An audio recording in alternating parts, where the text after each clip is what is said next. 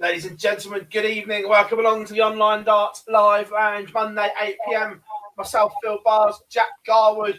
Boise cannot be with us this evening because he's going to a funeral at Old Trafford.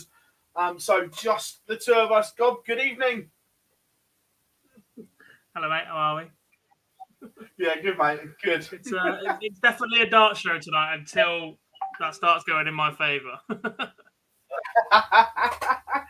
I say, it's not that we don't speak pretty much every day now, but, you know, it's good to do the intro as it is. Yeah. How are we, chat room? Plenty of you in already? Yeah, chat room's manic already, which is good, considering there's some dodgy game on. Everyone is still tuning in, which is an absolute pleasure. Tommy, Adrian, Bob, how are we doing?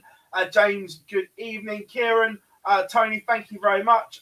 Andrew is in. Owen, Alex, Nicholas, James, Daniel, Philip, how are we doing? Hope you are well. And of course, Jim McEwen is. We've got an interview dropping with Jim tomorrow, which is very, very good. I won't spoil it, but he's got a potential decision to make and he doesn't know which way he's going to go yet. Dropping tomorrow, Big Jim, eh? He's going to play for England instead. Good man. Do an inverse Peter Wright. Well, to be fair, there is someone that has represented another international team that is going to the England qualifiers, which is interesting.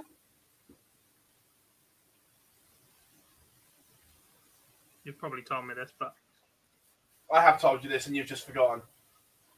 Yeah. I'm a busy man, me, mate. So still work full time.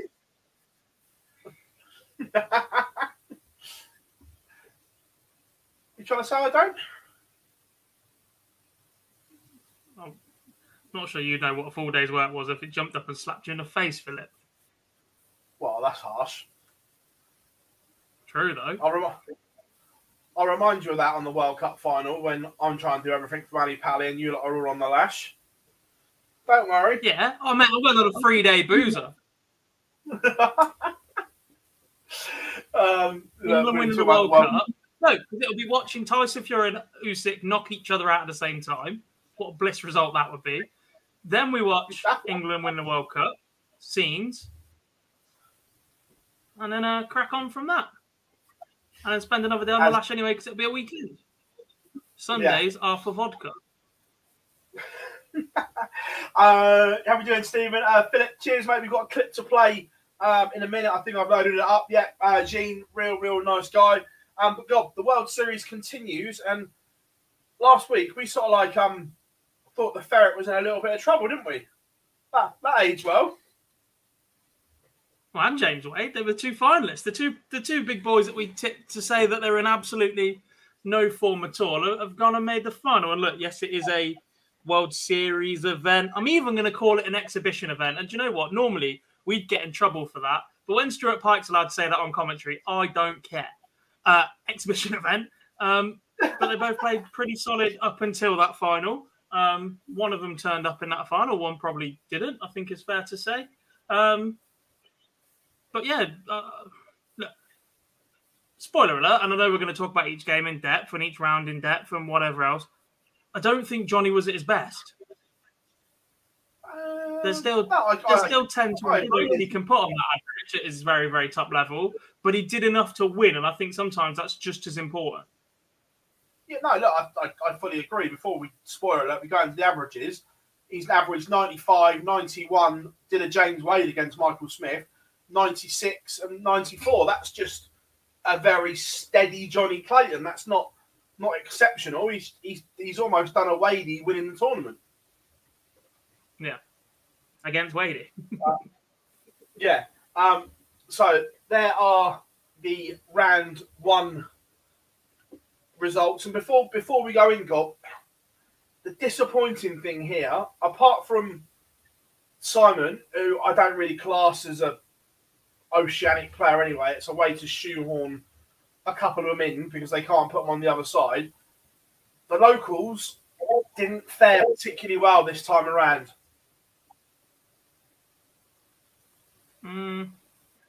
No, but I think part of that's the way the draw went, and part of that, I think, perhaps Gigi overperformed last time out in comparison to these top 8.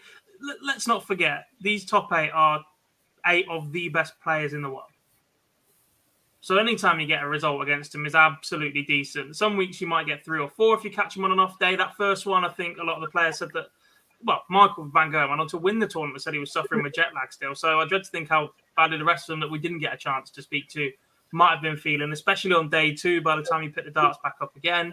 I think a couple of these just enjoyed the experience. A couple of them perhaps just aren't quite at that level yet to compete with these 8. Yeah, no, I wouldn't disagree with that. We'll go down. Are we doing game order or draw bracket order? Which one have you got up? Whatever you've got in front of us. Well, we're doing game order then. So Joe Cullen opened up the show, and again, like we said, Joe not at his best, but just kind of did enough to get by in this one against Dave Marland. 6-3 early on. Dave, there was a couple of mini opportunities, but Cullen not really in any danger. No, look, it was pretty much a repeat of the week before. Marlon pinched a couple more legs. Joe Cullen wasn't quite at the ridiculous average that he put in last week. But I don't think he was ever in trouble against Dave Marland. I think you could play this game 10 times over, and Joe wins pretty comfortably, at least 8, if not 9 of those times. I just think there's extra levels and extra gears to this game, and Dave up on that stage with less experience, perhaps even less ability than Joe Cullen, just didn't have enough to land any haymakers on him. Yeah, no, completely with you. Then James Wade beat Gigi. Look, Wadey was just Wadey. Gigi was well off the boil here. Only averaged 79. He pinched a couple of those legs as well. If it had been 6-1, that probably would have been a fair result. But James got better as the tournament went on, apart from the final. But he looked more himself this week, Gob, I think, which is the important thing.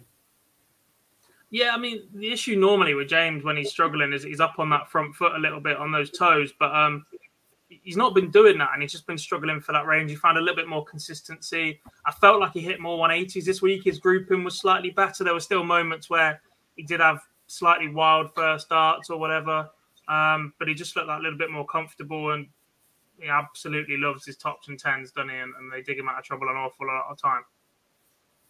Yeah, and roles reversed. It was revenge for the ferret, Johnny Clayton, against Hope I Puhau. Look, the ferret missed an absolute truckload of doubles last week, which killed him. This time around, he didn't. And the score 6-1. And again, the ferret not really in any danger. Hope I couldn't produce the same kind of performance as last week, and the ferret was comfortable. Yeah, he was. Yeah, Johnny missed a lot of doubles last week. Some of that was the pressure of what Halpai was doing. He was playing really, really well. He was up around the mid-90s, finished pretty well, and every time Johnny handed him a chance, he seemed to take it out, and that allowed the pressure to build up on Johnny, who has been struggling for results of late. We know that. We discussed it at the end of last week, and that performance won't have helped, but this seemed to settle him just that little bit more. Solid mid-90s average with 46% on the doubles. That would get you decent results in most tournaments at this level. Yeah. Then the interesting one, Fallon Sherrock, a 6-5 winner, her first win down under in the Australian leg of the World Series. And we saw the good and the bad of Fallon Sherrock. Started slow, produced her better stuff in the middle of the game, and then held her nerve in a final leg decider. So she really gained confidence from that. She did, and Malcolm, it felt a little bit like Dimitri in the World Series against Fallon previously. He looked so comfortable for so long. Then he missed a handful of doubles, and it just seemed to get to him. He crumbled out of nowhere. His average dropped massively, as if the realization of winning on TV against Fallon was about to happen for him, and he just could not hold his nerve to get over the line. He did miss match darts at one point. And again, that could be the pressure of playing Fallon. She brings this presence and this aura up on that stage because of the reputation she's now got, because of the players she's beaten up there, because of the fact that she's in these World Series events, etc. that's tough for players to get past. Yeah, no, completely agree. A demolition job from Gowing Price that there's not much to talk about. This was absolutely one-way traffic. 6-0, nearly 105 average. And at this point, Gezzy's looking Rolls-Royce again. Yeah, I've seen Kohar play a fair few times. I was at the World Championships when he made his debut. I met him through Kyle previously. And I've seen some of his stuff on the DPA. And even if he played his very, very best game, he's not beating Gowing Price, who's averaging 104. Not over that consistency on TV, over that length. That was just ridiculous from Gezzy. That was world number one, world champion form. Yeah, completely agree. Michael Smith and Damon Heta served up a treat. Look, this was a nightmare for both of them. Damon Heta is having issues winning last leg deciders at the moment. Don't get me wrong. Smithy played very well in that. But regardless of, if your opponent keeps beating you in a last leg decider, you're going to start overthinking, aren't you? Regardless of whether your opponent is doing special things, as soon as it goes to a last leg decider, a bit like MVG back in the day, he didn't always play well, but because it was a last leg decider, the opponents overthink it. Potentially. If it starts seeping into his game against players that are around the same level as him and below. Whilst Damon is still on the ascension, you're going to expect setbacks against players in the top 10 players in the world. And Gowing Price and Michael Smith in back-to-back weeks in absolute belters who produce ridiculous last leg deciders against you as well. Let's be honest. Gezzy was, 7 perfect last week? Yeah. In that final leg. And Michael Smith does something ridiculous in this one as well. 11 data for him. There's not a lot he can really do about that, apart from put the game to bed a little bit earlier. But you're getting chances against these big boys. It's going to go eventually for him. And look, we've seen in the past players ascend up the rankings far too quickly without a base. That just means in 2 years' time, he's got an awful lot of pressure to retain those points. I think him and Danny Noppert are giving themselves brilliant platforms to ensure that they can be top 16 players and stay there without having to force 1 or 2 big results a season at major tournaments. Yeah, I completely agree with that one. Look, accumulatively, just putting one in your rankings is better than one big burst. We've seen Jamie Lewis in particular go and do remarkable things at the World. Devon is another one this year that has done the same. Did it all in a short space of time, and he's now struggling to defend that. So completely with you. The upsetting bracket, but look, Simon Whitlock's now 5 unbeaten on TV against Michael Van Gerwen. Look, MVG's averaged 101.5, lost in a last leg decider, missed a match start. He hasn't done a lot wrong, but the Wizard just found something when it mattered. He did, and there's just a steeliness about Whitlock. I think he looked a little bit more unsettled this week than he did last week. Obviously, he had his mum there last week, and he got quite emotional about that one. But I think that the fact that New South Wales is his home territory, perhaps this one meant just that little bit more to him. He played well last week. So we've probably been hoping to go a bit deeper. Horrible draw for him once again. Great result against Michael. He does seem to just have that knack over him at the minute. And as long as that continues, keep going, because there aren't many that have got positive records against Michael Van Gerwen. Wow. Not that Simon does at the minute. What are you all wowing at? Man United have scored. There's an inquest between Milner and Van Dijk are literally having a right go at each other here. Oh, in front of the camera. Just to cheer you up, Glob. Yeah, brilliant. But going back to Whitlock, it's all well and good doing it. He seems to produce against your MVGs, your prices and that on your rights and plays well. Spoiler alert, he loses next round with an 84. Has he got to get himself up for these lesser games in brackets?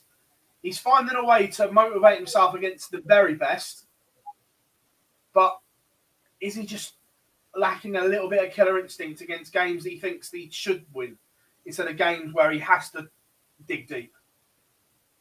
Not necessarily. I think it's a bit more of a case of top-level performance definitely seems to be back, and he's won a few tournaments. But in terms of ridiculous level consistency that we saw from him 3-4 years ago, he's still not back at that level. back at A level. He's back winning tournaments. He's back being dangerous. He's back winning games and beating some of the best players in the world and being in contention for that conversation at times. But I'm not sure what more he could have done here. He averaged 101 is 41% on the doubles, granted. Simon's produced a decent performance, decent final leg. As I said, Michael's missed the match start. I don't think there's too much wrong with that for Michael. He won the week before and he's been beaten in front of a home crowd by a very good performance. On about Simon producing it. He's doing it against the elite, but then when he plays Joe, that same intensity didn't seem to be there. I don't know. And then to finish off, it's just interesting. And then Dimitri Vandenberg gets the job done against Raymond O'Donnell again. Not too much issues there. So that was round one. We're trying not to dwell too long on the individual games, the key talking points. Moving on to day two. This is the only graphic that we had, unfortunately, but we'll roll with it. First up, Dimitri Vandenberg got absolutely battered by James Wade. Dimitri well off the pace. James very much on it. Job. Yeah, back mid-90s, 66% on the doubles. He just didn't give Dimitri, didn't give Dimitri any opportunities. He's 0 from 10 on the doubles. So he's had chances. He's just not taken them. I don't think the crowd particularly got involved in this one. I just think it's an off day for Dimitri. Yeah, just didn't look settled at all. And then Gerwyn Price doing world number one things. Look, he whitewashes Fallon Sherritt 6-0. However, the way he played, he'd have whitewashed a lot of people 6-0 gob. He's averaged all bar 110 and missed a few doubles, I think, in leg 3.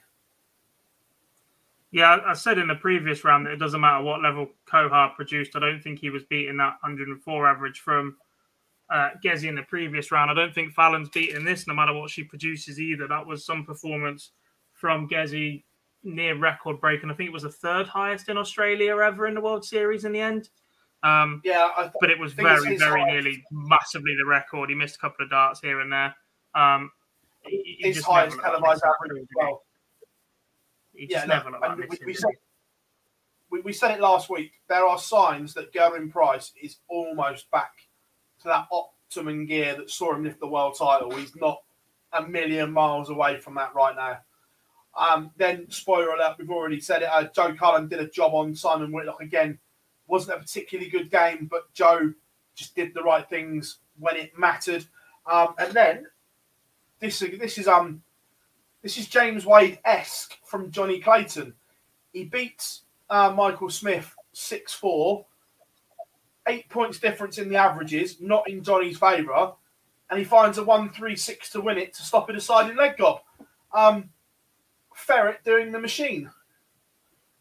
Not quite, because Wadey would never, ever finish on 8-8. It's just not what he does. But the rest of it, yeah. Lower average, solid performance, steady on the doubles. Job done for Johnny. Like I said at the start, he wasn't at his absolute brilliant best for the weekend, but he got results and he got jobs done, and that was what was needed. Yeah, moving on to the semi-finals. Again, this is an upset.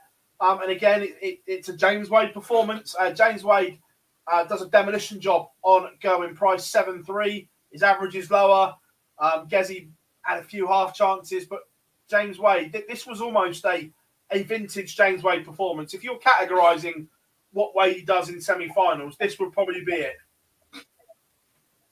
First leg was absolutely massive in this one. The 140 checkout where Gezi sat on a finish to break nice and early. Absolutely massive. And it did swing back and forward a little bit. You still thought he was offering up chances here and there. But he was just clinical. 7 of 16 on the doubles once again for James, 43%. That's what he does. That's what he's more like. And I think as long as that part of his game comes back, I'm not so worried.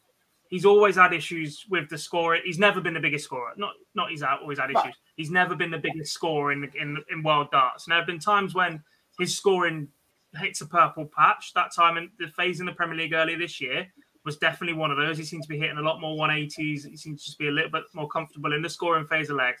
But as long as his finishing is back, James Wade can be anybody from anywhere who produces any performance. It's just what he does. I'm fully in agreement with you. Fully in agreement. And then the second one, Johnny Clayton batters Joe Cullen. And when you look at the stats, there's not much between them. But when you look at the scoreline, it's an avalanche.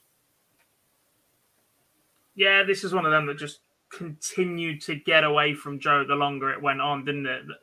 Johnny's missed 13 darts at double. Cullen's 1 from 7. I'm not sure if he hits any more any earlier. It massively changes the scoreline too much. Just a little bit one-way traffic. Joe seemed reluctant. I think there was... Did they go off at the break with Joe being restricted to number of darts at a double at that point? Something like that.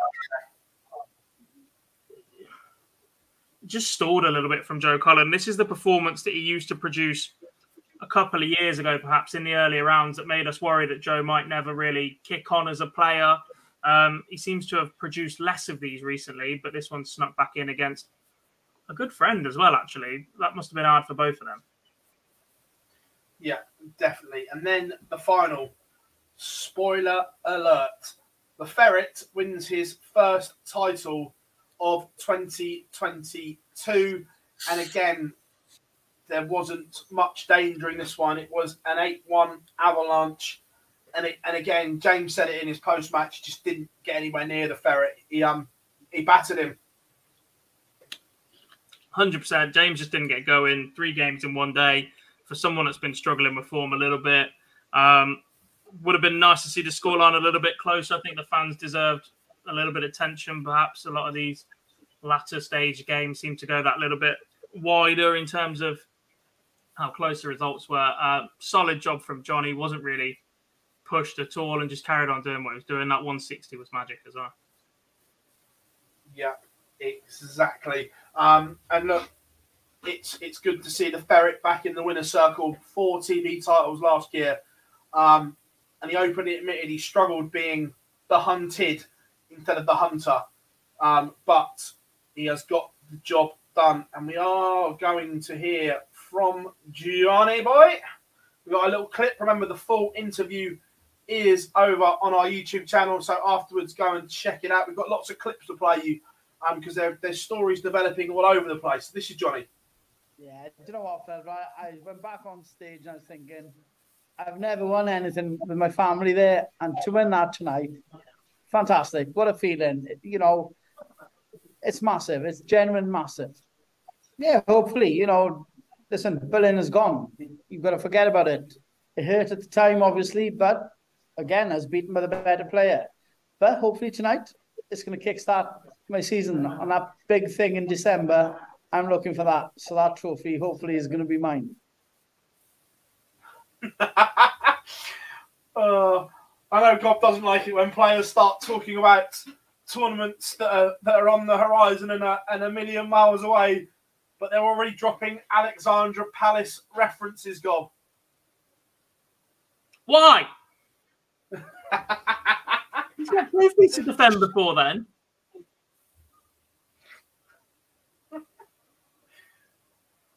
Muswell Hill is already calling. Silly boy. Go and win a few more before then. Build yourself a platform. Get yourself back to a level. Because honestly, if he gets past Michael Smith last year, he possibly goes on to be world champion. He was playing that well last year. It took a very, very good Michael Smith performance to deny him. And actually, there's a very, very good chance that, well, anything can happen in sport. You never know what happens after on. But if he gets out a little bit further ahead against Peter Wright, there isn't anybody in the world that could have lived with Peter Wright in the last 10 legs that he produced in that world final. But does he get the opportunity to do it against Johnny Clayton? Possibly not. Who knows? To be fair, in Johnny's favour, he's not the only one that's already talking about Alexandra Palace. Gezi has referenced it. Michael has referenced it.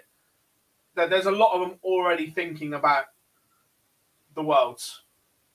I sort of get that with the top 3 because it's so critical to being world number 1 as well. And the fact that they've all been world champion in the last couple of years, they want it back sort of thing. They want to start dropping the seeds and mind games in front of players. There's no Peter on the circuit at the minute. He's still recovering.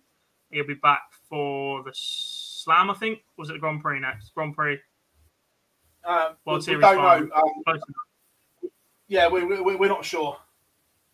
Yeah, but there's still 4 or 5 majors between now and the World Championships. And if you want to be world champion, fine, but go there in good form. Because if you start thinking about the World Championships now, you either switch off for the rest of these, start getting beaten and going in bad form, or you exert too much effort now because you're already thinking about it. And by the time you get to the World, you've played yourself into form and straight back out of form again. Possibly, but I think Johnny's just one of those ones that just goes up there and doesn't dwell on stuff too much. It's 4 months away, Phil. So that was You've that. got to watch his football team get knocked out of the World Cup first.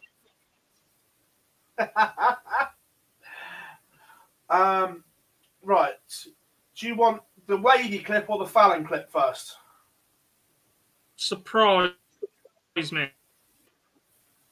We'll do Wadey first. So this is James. This is talking after his round 1 game. It's a good listen. You know, I spoke to someone before I came out here and before the World Series invites was made, and I was asked what my position was and what I would do, and I said, unfortunately, darts is my job. Not unfortunately, but darts is my job, and that comes first. And there's a reason why we prosper at times, and there's a reason why we do lovely things and see the rest of the world. It's because we make sacrifice, and for this World Series, I've made the ultimate sacrifice, and I said I would sacrifice, everything to be here and to be part of it, and I think that was acknowledged, and I think that I think that had a part of me to be invited to the tournament. But it's part of darts, and darts isn't a normal game, and it's not a normal job. You have to sacrifice, and I've sacrificed for 20 years, and and it is what it is. Obviously, touching on there the fact that his second son was only born, was it 3 or 4 days, but before he flew out. That's obviously I think the sacrifice. If the child hadn't been born, I think we might have seen a bit of a late withdrawal, to be honest. You want to be there for that, but once you know that mum and baby are both okay, I think it just becomes that little bit easier to move away. Look, I'm not a parent, so I'm not going to try and pretend to know how any of them feel, but it definitely can't be easy to miss those first few days of your child's life like that. It is a big sacrifice, especially as he's not chasing ranking money, which is something that is a little bit different. I think for a man that's already spoken about retirement in the last couple of weeks as well, it is a little bit surprising. If it was ranking money, keep yourself in a good position for the Worlds, or he's struggling a little bit, then I'd understand that. But it's a bit of a mixed decision for me, that one. I completely understand that he's out there sacrificing. I think that it's very easy to forget the perspective of those that aren't based in the UK. As someone that spent time with Kyle Anderson to the extent that I did, seeing it from the other side when your family are constantly the other side of the world, not 3 and a bit weeks, it's incredibly difficult. So it has to balance out fairly on everybody. It can't just be a UK tour, etc. It is a big sacrifice this early on in this child's life, but you've got to respect him for that, for putting food on the table and whatever else and providing for that family.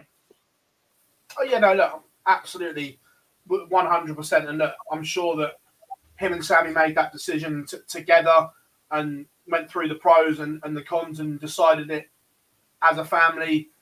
It was best. So, look, full respect to him. James, he was actually in a really, really chatty good mood on Zoom. It was nice to see him like that, because when you are away from your family, especially when you know there's stuff going on at home that you can't influence, that's got to be tough. Where the others have obviously left their family, but they can still FaceTime and everything like that. Where you've just had literally a newborn, that's right up there. Yeah, definitely. And I think these aren't the most. These are quite busy trips, right? It's easy to keep your mind occupied while you're out there. By the looks of it, we've seen Johnny, Joe Cullen, and Michael Smith go fishing. We've seen them play basketball and all sorts. Plenty of media opportunities. So what it looks like is the downtime isn't too much to just be sat there thinking, why am I here? Why am I not back there with my family? Obviously, then you have darts, then you've got travel days, which are probably that little bit difficult. And I know in the past, Sammy and family have travelled with James to Australia. So that must be different for him this time. But this 8 seemed to just get on really well as well.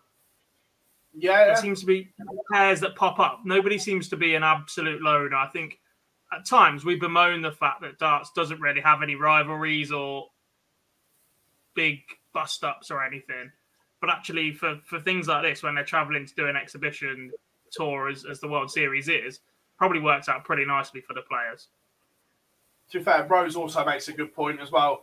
Maybe he's worried that he doesn't get invited again like Lewis. Potentially, that definitely may have played a part in it if they want the future experience. But especially if these events become ranked. Yes. And then this was another one. This was Fallon again talking after round number 1. If I were to say no, that I haven't been feeling the expectation, I'd be lying, because I'm not being funny. I just feel like the whole world's on my shoulders at the moment. And I think my game at the moment, I just need to try and relax, but I'm just happy I've got the win tonight, because hopefully, you know, whoever I play next, I will give a good performance and relax. That's the main thing. Try not to read it. Try not to read it on social. But it's easier said than done. I mean, you do hear it and, you know, you do see the news articles and stuff like that. You can't ignore it, but you do try your best to try and not read it as much as you can, stay off social media. First time that we've heard from Fallon since Copenhagen. Interesting that she's spoken there and that she has felt the expectation. I mean, talking about the World Series, because the match play, we didn't really talk about it. Is that the match play was about the match play. But interesting that, especially down in Australia, she has felt that expectation on her shoulders. I think we've seen her feel it on the whole. Copenhagen against Dimi and that comeback and that all the way to the semi-final, etc., was brilliant from her. Didn't really get going in New York. Has struggled a little bit to find her feet in this year's World Series. And obviously, this is the full tour that she's got. This is the one that she got put in for her performances and her marketability from that World Championship performance. And look, it would have been a lot easier if this had come a lot earlier after that event. And the press and whatever that's followed her since then, all the reporting on Q School, the fact that certain outlets have acted like she's the only female dart player that's ever lived or played at this level, certainly won't have helped her. So look, it's obvious she was going to feel pressure at some point. I think she's got a decent team around her. She always seems to come across quite level-headed when she speaks in interviews. She's just going to keep taking the opportunities if she gets them, which you're not going to begrudge her that at all.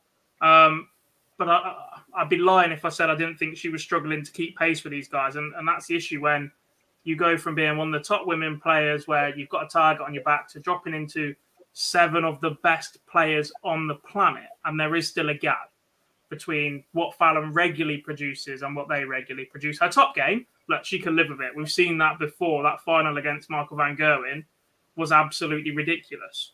But does she produce that as often as Joe Cullen, Johnny Clayton, etc.? Probably not. Oh, yeah, no, look, 100% agree with you there. Completely agree that also as well, I think that she hasn't played enough competitive darts this year either, for me. Yeah. Going into Copenhagen and the Grand Slam last year, I don't want to blow smoke up our own arse, but she was playing regularly in the Live League then as well. She was battle ready and battle hardened. And look, I completely understand that no doubt she earns a lot of money playing in exhibitions. I fully understand that, but you have to take it while it's there because that may not always be there. But maybe after Australia, I just think she needs to go back and get herself battle hardened. she'll have that opportunity though, won't she? She's got more women's series. They've got another match play to look forward to next year. She's got a spot in the Grand Slam, which just allows you to settle that little bit more into a tournament. Look, short format, under pressure in the first game, you lose that, you're under pressure, but you also know you've got 3 attempts to go up there and show people what you can do. The shorter format is more like what she's used to playing in, week out, when she does get a chance on the women's series or whatever else. And she could just build for the rest of the year now as well. I think it was a little bit of a slow start. We had all the fanfare of the World Championship decisions this year to play the hokey cokey with the WDF and whatever else. And that kind of helped either. But I think she looks like she's in a better place. She's coming across like she's in a much better place right now. And it's a big back end of the year for Fallon. And spoiler alert, you will see her in the live league again soon.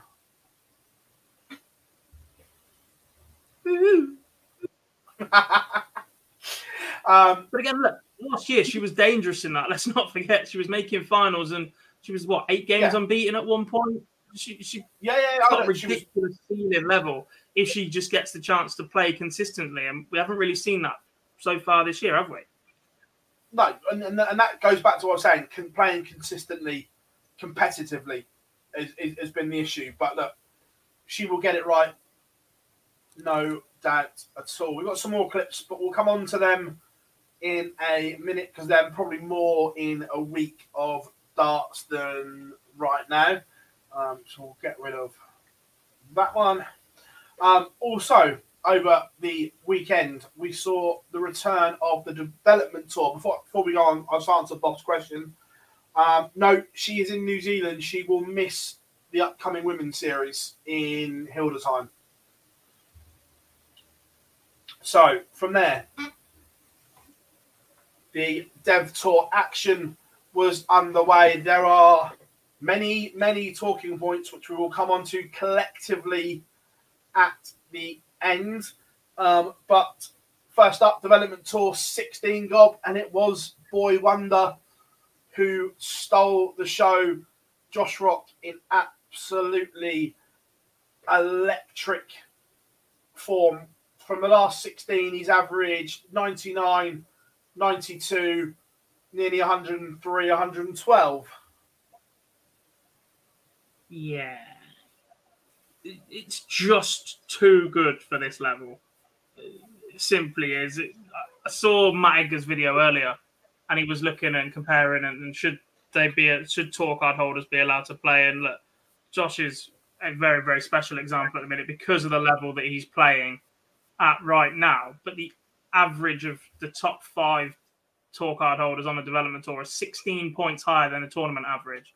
And Josh Rock is much, much higher than that as well at the moment. A ridiculous performance to beat Bialecki and Dowling without dropping a leg, 102 and 112 in the back end of the tournament as the format goes up as well. It's just phenomenal. It's a level ridiculously high. It's a ceiling that is better than a lot of the 128 right now. And look, performance-wise, deserves a win 100%. The way that he's played on the Dev Tour this year has been nothing short of exceptional. To have the lead in the order of merit that he does right now, considering he missed, 7 of the first 10 events? Something like that. Is ridiculous. It's just ridiculous. And look, 112, we were literally praising Gezi about a phenomenal performance of 109 on TV. Yes, this isn't on TV, whatever. And it's a leg less. But that's just staggering. Yeah, completely. Well, it doesn't stop there for Rocky. I promise this is another slide. But Josh Rock does the double on the Friday Development Tour 17, and again he averages 104 in this final to batter Nathan Gervin into submission gob. Look, he is a special talent. We'll come on to the wider bits in a minute, but a double on day one, you don't get any better than that. No, you don't. He's had another at least 3 ton plus averages on this day. Yeah, just the 3. worst of an 87, everything else well over the 90 as well. And again, look, it's just a solid performance. Pushed a little bit deeper in the semi-final by Daniel Perry, who seems to have a really good weekend. And I'll be honest, he's not a name I've ever come across before, but he seems to be going deep in pretty much every day. And a solid performance against Nathan Gervin in the final. To go back-to-back, not dropping a leg in either final, is, again, just ridiculous. It's a level that... We've seen special players on the development tour before. We've seen the likes of Dimitri Vandenberg, Luke Humphreys, Ted Evans absolutely dominate this scene.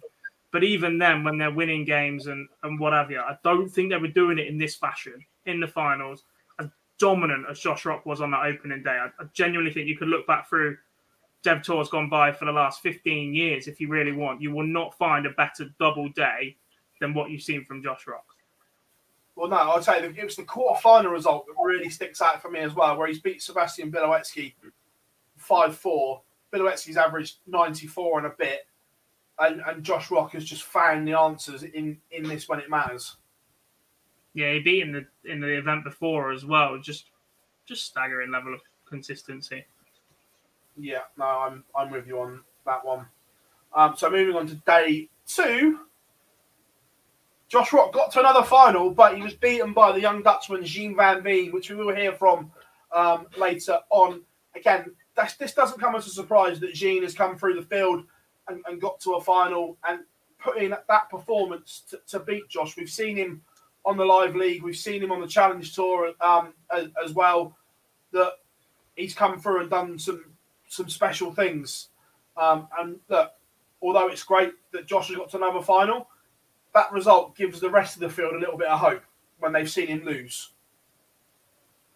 It does. Josh doesn't go on to win another event for the rest of the weekend. But again, this is still an incredibly competitive field, by the way. Josh Rock is just a special player when he gets it right. But it's a solid performance from Gian, a player that, look, until 4 or 5 weeks ago, I didn't know an awful lot about. But he's come over, played in the Live League, played very well in the Live League. Ceiling level seems to be ridiculous as well. Struggles a little bit for consistency, perhaps, compared to some of the others, but he's still very, very young, perhaps doesn't have the experience of some of these guys, and that's what the development tour is for at that point. But it's a very, very good win to do that in the final against Josh, who'd already won back-to-back events the day before. The mounting pressure that everyone else would have been under, seeing that Josh just continues to dominate at that point is 3 previous results. Jitse van der Waal, who's won 2 events this year, I think, 4-0, 5-1 against Keen Barry, and 5-2 against Adam Gaulatz, who's a former World G finalist. If you see those 3 results before you play him in a final, I'd be a little bit worried about what he's about to do to me. Yeah. No, look, completely agree. Tony, it's £2,000 for the winner. So, again, the second result on the Saturday. We have a Welsh winner, and this time it is Louis Williams, who beats Kevin Dutz in the final. I'm going to talk about this more when we talk about the development tour in general, because it's more this result that I have an issue with in terms of what potential, or it's more Louis because of what he can achieve in his situation. Does that make sense? Yeah, I mean, well, there's only one more event to talk about, and I'm pretty sure I know what you're hinting at. It's another good performance. He's come through some tough players. Daniel Perry, again, is one of those. Beat Jonas Oplowski, beat Kevin Dutz in the final as well. Let's have a look who else he beat on the way.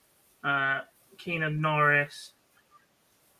Owen Maiden is a very, very good win, 4-0 as well. So it does open up a little bit. He doesn't seem to play any of the top 10 until he plays Dutz in the final, but you still got to go out and win those. 5-4, tough battle in final for Louis Williams, but it's another win on the board that keeps him nicely placed in the order of merit. He's up to 5th after that. Yeah, exactly. We'll come on to that more in a minute. But the last one as well, it wouldn't be a development tour if Nathan Rafferty didn't get his name on the roll of honour somewhere as well, and he beats Kevin Dutz in that final. Again, a man we've seen do very, very well on the development tour goal. Yeah, look, Rafferty's another whose A game is ridiculous. An awful lot of these players' A games is absolutely ridiculous. And part of them being on the development tour is the opportunity to develop their B game and just produce it that little bit more consistency. I say this to a lot of people when they first start talking about how good are you at darts or how do I get better at darts, whatever. There isn't a single target on a board that you can't hit. It's just how frequently and how consistency you hit it when you're aiming for it that sets you apart from being Gerwyn Price or sets you apart from being Nathan Richards at Q School averaging 56. Right? That's the only real difference in this sport. And I think that's why everyone gets the dream and fascination that within 3 years, I could go and be a professional dart player if I put the time and effort in and something just clicks and you produce that level. That's what keeps us coming back to this sport. And that's why we get so many decent stories. But yeah, Nathan's A game is fantastic. We've seen that at times as a pro tour, at Q School, etc. B game needs some work. But again, another good result. Another final for Kevin Dutz. Another deep run for Louis Williams. A solid day all around. Get your result done the last day. Everyone wants to fly home, get out of there, and picks up $2,000 for his troubles on the last day. So the order of merit as it stands: Josh Rock is top, Nathan Rafferty second, Keane Barry third, Gert Nenches 4, Louis Williams 5. The top 5 all dominated by tour card holders. Now, the issue is pretty the same. It's then, by the way, this is nothing to do with any player because it's not their fault. The system allows them to do this. It's the systems that are the issue here, not the players. So, Louis Williams, let's be brutally honest, is in a right scrap to keep his tour card. On the main order tour card race, he sits 63rd. So he is clinging on for dear life for his tour card, as it stands.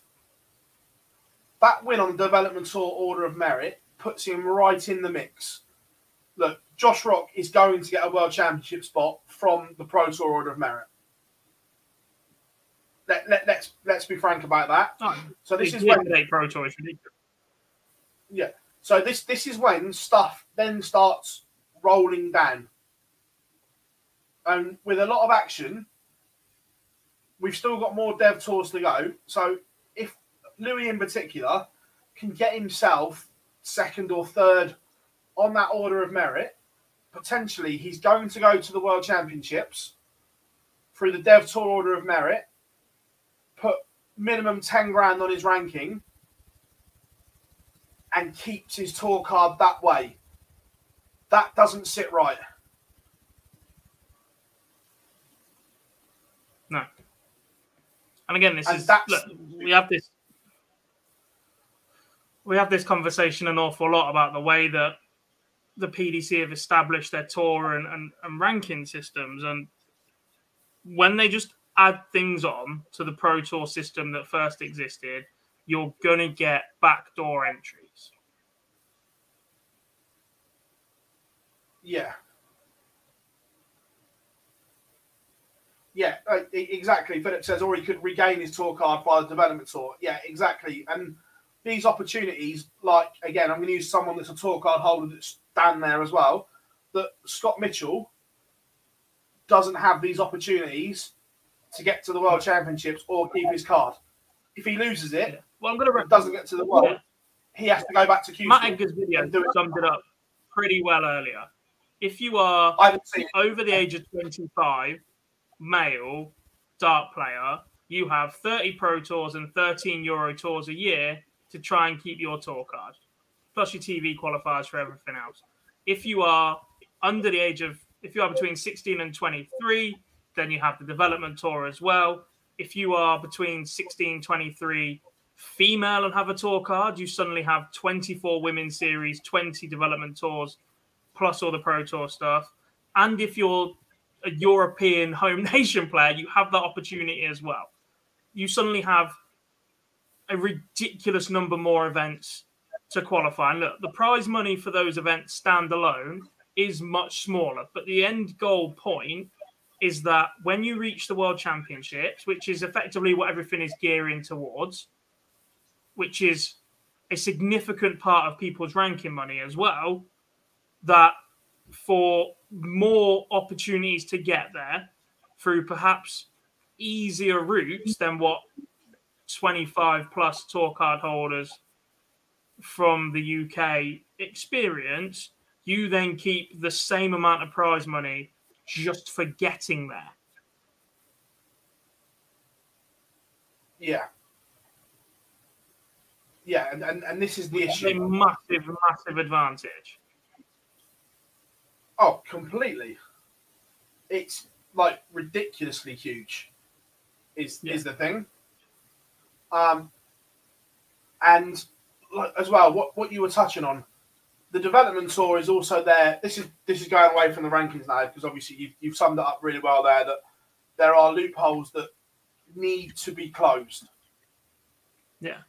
End of. Look, I've got no problem with players from other tours getting to the World Championship.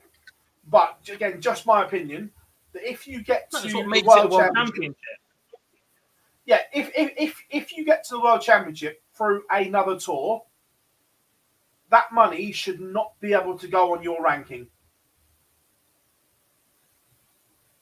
Like they did with Duzza in his first year in the PDC, when he had one of the BDO Grand Slam spots, he was told, yes, you can take the BDO place, but that money does not go on your ranking. Yeah. And I think it should be the same for the other tours.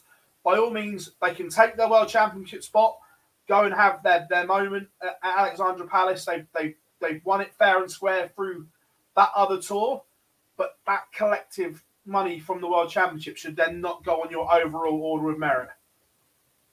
I agree. Or like the suggestion Matt made on his video was like the European Tour. If you win your first round game, then you can keep it. But just for getting there, just for qualifying for the World Championship is 10 grand. That's gone up. That's 12 and a half, isn't it? 12 and a half, I think, or whatever. Yeah. That's a lot of money for a backdoor entry. When you think that what normally keeps a tour card, about 50, 60 grand? At the moment, this year, between 55 and 60 will keep you safe, I think. Just looking at it at the moment. That's at least 15% of your ranking in one hit to keep a tour card. Yeah. When you're not a tour card holder or whatever else. So, yeah. I mean, it gets even worse if you consider that if you're top of the Challenge Tour and get to play all Pro Tours, associate member qualifiers for the Euro Tours, Challenge Tours, Pro Tour, Challenge Tours, Dev Tours. Crikey. As an example, if Lorena Rietbergen was number one on the Challenge Tour, she could play nearly 100 events in the PDC this year before any TV events are even picked up. Yeah. Pros get 43. Yeah, exactly. The other thing I want to pick up on with you, ask what you said there, and who as it says in there, Alex says, what is the goal of the development tour? Because if you have a tour card, aren't you developed? This is my issue as well, that at the moment, it's being dominated by the Pro Tour players. And when you said, God, when you look at the averages, that the Pro Tour players are so much higher than everyone else. So much higher. I'm not talking 1 or 2 points. No. The 5 events this weekend had a tournament average around 70, 71. Those 5, if you go into the back of Dart Connect, in particular, are averaging around 85, 86. They're about 15, 16 points ahead of the field average. All right, now not everybody's throwing the tour average. You're going to get players a lot lower than that, and you're going to get players that are higher than that, and are going to give you a run for your money on whatever. But that's a big gap. Yeah. Oh, it's cute. And this is the joy of Dart Connect now, because we can see all this. This information is all there. This can't be hidden. It's there. It's all there in black and white that we can see the numbers. Yeah. And I think, look, we have this debate an awful lot, and I get the debate and the conversation that players that perhaps are 16, 17 just want to go there and improve and are happy playing some of these players as one-off and whatever. But when they're dominating the money lists the way that they are, and when they're producing like mid-90s averages against you in the first round, you're not learning anything in that situation. You are not learning anything in that situation. I refuse to believe that you are. To get better, you need to play people who are slightly better than you on a consistent basis. You still need to learn to win, and you perhaps need to play players the opposite way and just ensure that you're still beating performances that are lower than you. But you need to be playing consistent performance. If you're averaging 64, I'd tell you to go and find somebody that averages between 68 and 72 and play them a few times and get up to their level. Not 16 points. Yeah. That's a visit and a half per leg minimum. At that gap. Exactly that, which goes back to the point that these players have gone and won their tour card, whether it was finishing top of the development tour order of merit, challenge tour order of merit, or going through Q school. They have one of those hallowed 128 cards. Yeah. Is the thing. So they're going up against the very best in the world week in, week out. And then you go and play Teddy Smith, who's rocking up at 16 on his first development tour. Yeah. And gets the thing is, look, in the past, perhaps you can say that at that age, the players need more opportunities to play more darts. But when you've got so many different progression routes below that now, things like the JDC, Youth County, whatever else, the development tour isn't the first exposure that an awful lot of these players are getting to competitive darts. They've been in that environment before. They don't need it.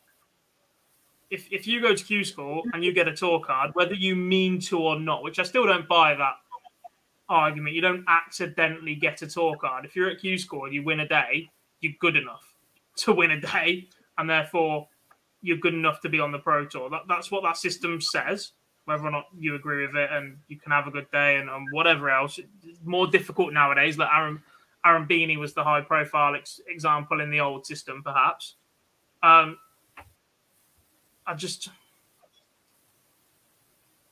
more and more we see this, I don't begrudge any of the players for taking the opportunity. If you've got the chance to go and win, what's Josh Rock earn? 11, 12 grand this year already on the development tour? 100%. It's not the player's fault. And if he has 11 grand on the development tour, if he has a bad back end of the year on the Pro Tour, he's pretty much got a spot in the World Championships. He'll be in the World Youth Championships, which I've got no objection with under 23s playing in, by the way. That is a skill-based competition based on your age limit. That is under 23s. Who's the best player under that age in the world? You see that in multiple other sports. Absolutely no objection with that whatsoever. But development tour is just different. And for me, it should be serving a different purpose than putting money in the pockets of players that are good enough to be on the tour. Philip makes a good point. He said, would you schedule the development tours the same weekend as the Pro Tour so players have to make a choice? Don't think they can afford it. Especially as the Pro Tour seem to be edging more towards mid-weeks in the coming time, and the fact that you still have to work largely around schools. Let's not forget, look, the more and more they're creeping Fridays onto these development tours, and if they're going to keep travelling to Germany or wherever else,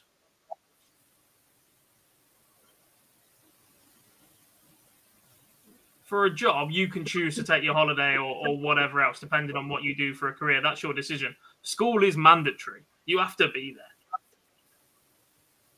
And unless you get special written permission to leave from your school, which oh, I'm going to compete in this. Brilliant. How well do you normally do representing us? Blah, blah, blah. Well, actually, I'm ranked 156th in the world and I've won one game in 5 attempts because everybody that's there is a professional.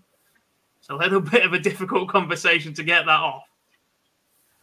As well, I'm not sure, have the PDC got enough set up as well, i.e. boards, iPads, to set up 2 arenas at the same time? Don't know. No, that's something I don't know either. Staffing.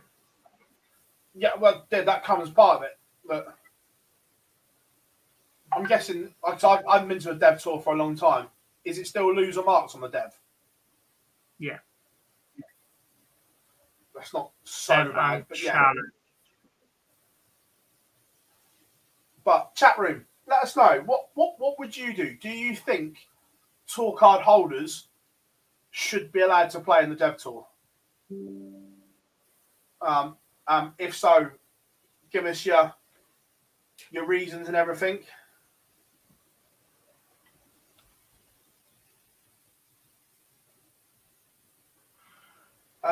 Philip, was one of the, without looking, was one of them in Europe, one of them in the UK? Because I know Europe have got their own setup as well. So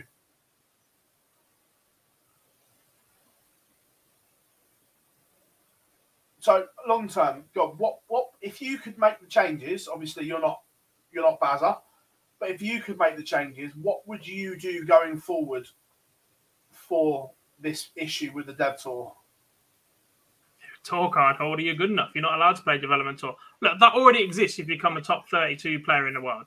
But I just think that the level that tour card holders are playing at, especially first years as well, if you get a first year tour card, you're not going to reach that top 32 unless you do something really, really special.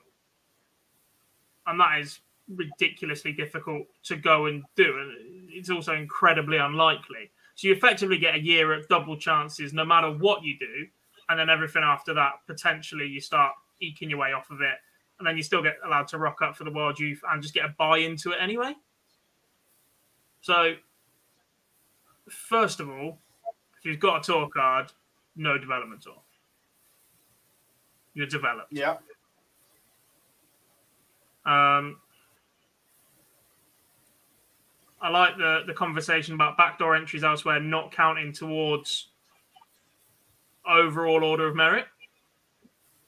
If you're an international qualifier, it would free up more spaces at Q School most likely in the long run as well, or it would put more pressure on the rest of your season, which is absolutely the way to do it. The fact that players have got multiple opportunities to eke through probably means that sometimes they don't play as intense as they possibly could.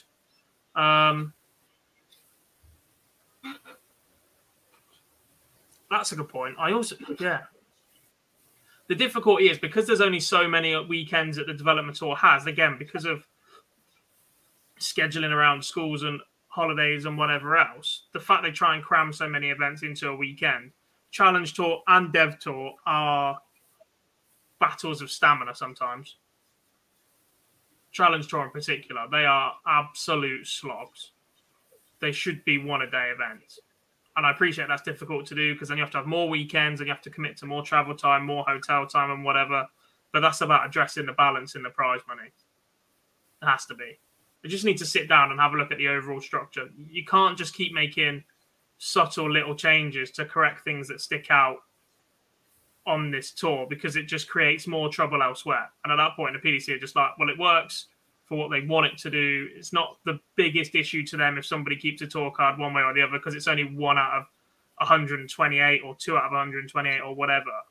But at some point, I just think there needs to be that decision that, okay, we need to build this so it's as fair as possible, level playing field. And if you're in this position, then this is what you do.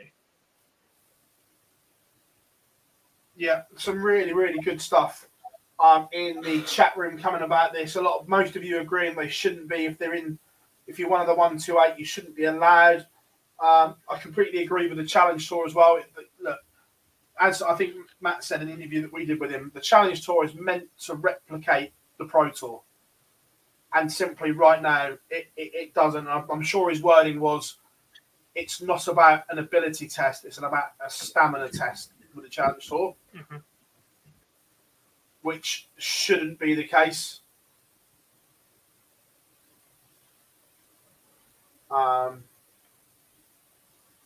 Jamie says, feel sorry for these youngsters who don't have a tour card.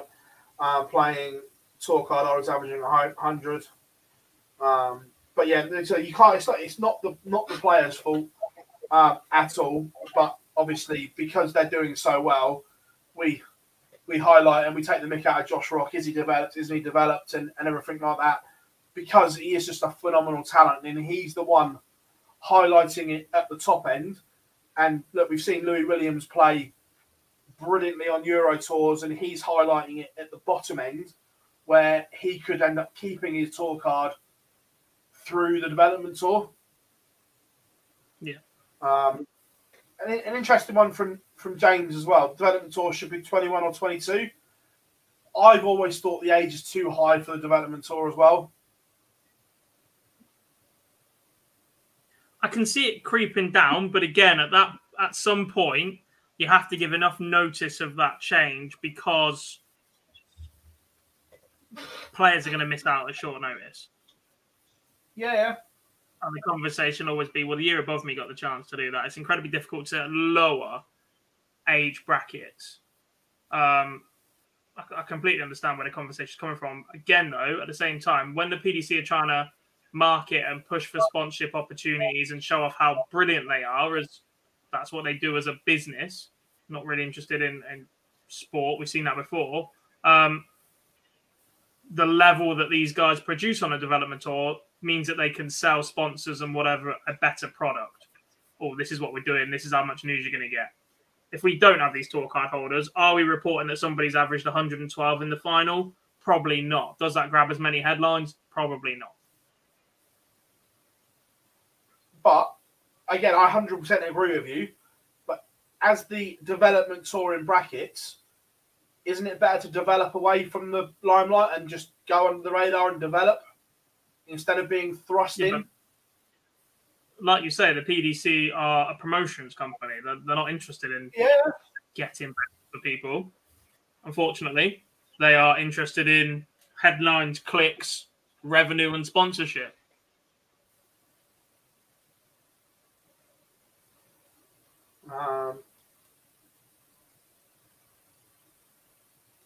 Does the top player from the JDC qualify for the development tour?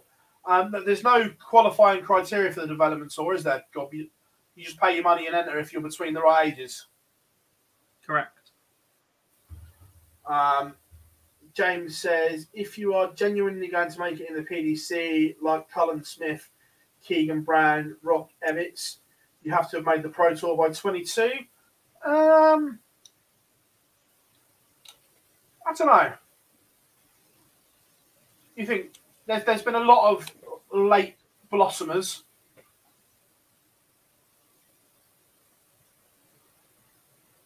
Roby John's edging towards 30. I know he's been up there before, perhaps. Trying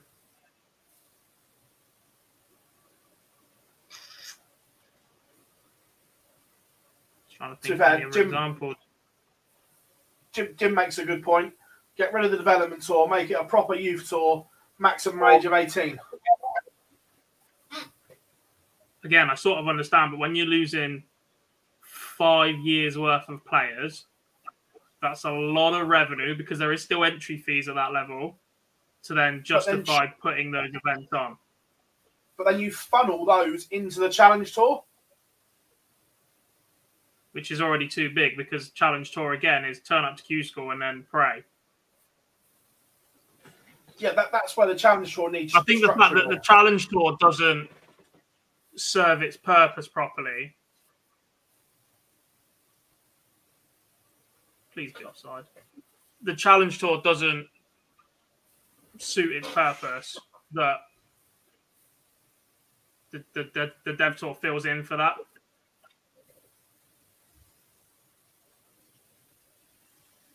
Goal stands. Brilliant. Look, it's an interesting debate that will run and run. If I'm being honest, I don't see it changing anytime soon. And I think this is a debate that will rumble on and on.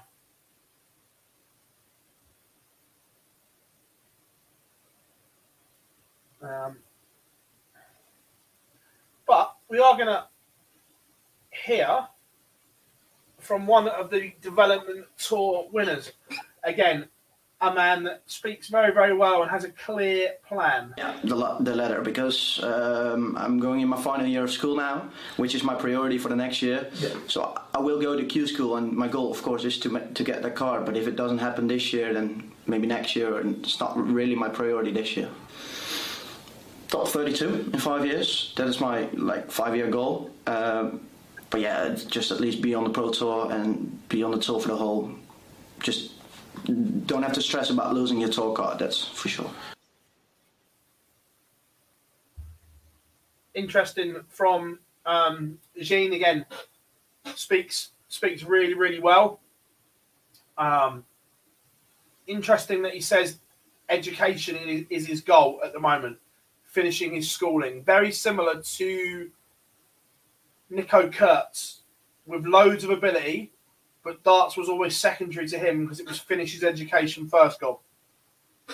I like that because we've seen players at the opposite way not really do that and start to struggle. One that stands out that's gone similar, Jared Cole has gone out and got himself he's a chef now at a decent level. He's got a decent career in that.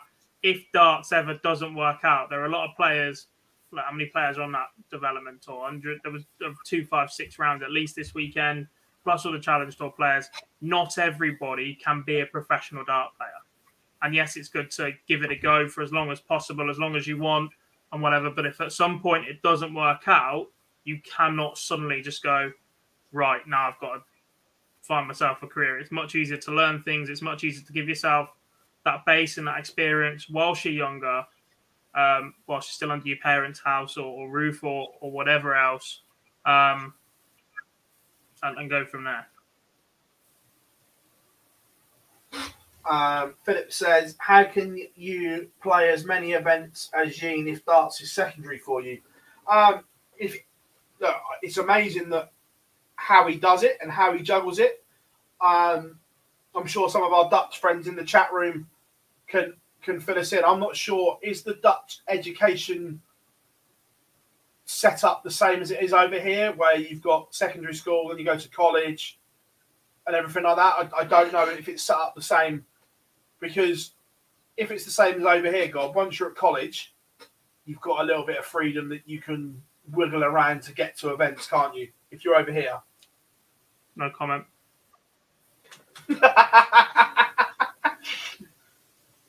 I went to uni for 4 years and don't have a degree. What do you think I was doing? So, yeah, look, I'm not sure if it's the same in Holland or not. But if it is, then college, it's easier to juggle your schooling. Some really, really good things in the chat room. Jim says you're going to lose players from the development tour anyway. Keep wasting their money when they're getting ripped apart from the pros. I kind of agree with that as well. You're going to lose players somewhere, but I think as long as the PDC are a business and as long as each stage of them are making money for them, they're going to keep providing them. They're going to keep putting them under their own banner. Look, what the JDC do is fantastic, and there is a connection there to the PDC, but the PDC aren't taking it over. They're going to remain a standalone, but you wouldn't want to give the JDC more of your younger players. Yeah. Mike says he reckons Jim's going to get his tour card, or if he does, Jim's got a decision to make, don't you, Jim? Sorry.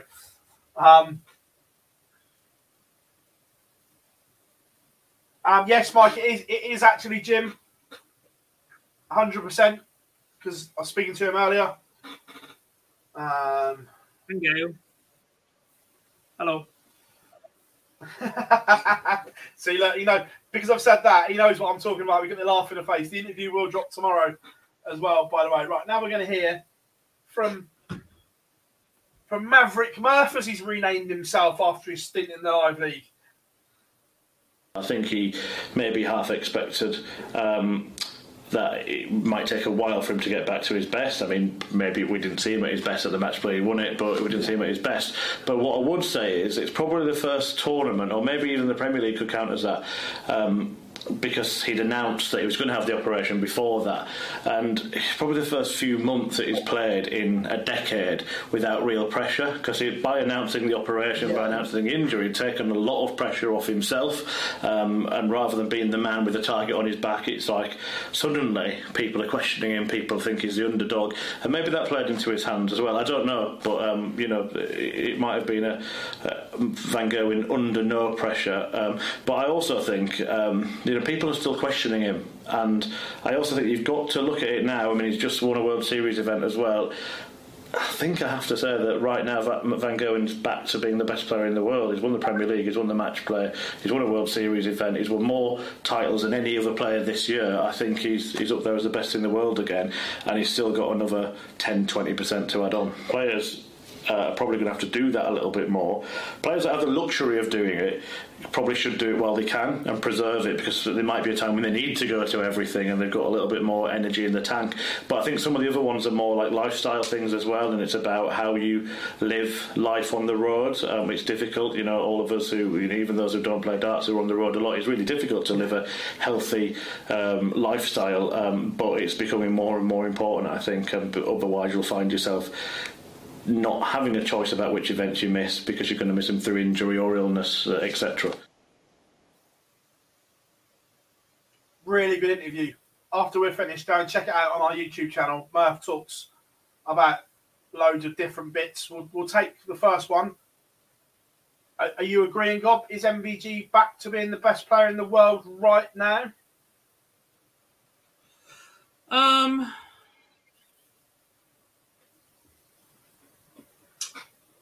Potentially. Look, I think the argument of who the best player in the world has not been standout for about 12 to 18 months. There have been mini periods of dominance, mini purple patches from a number of players in the last few months. We've spoken about Michael Smith, Michael Van Gerwen, Gerwin Price, Johnny Clayton, Peter Wright, even James Wade at a point during the Premier League campaign. I keep going back to that.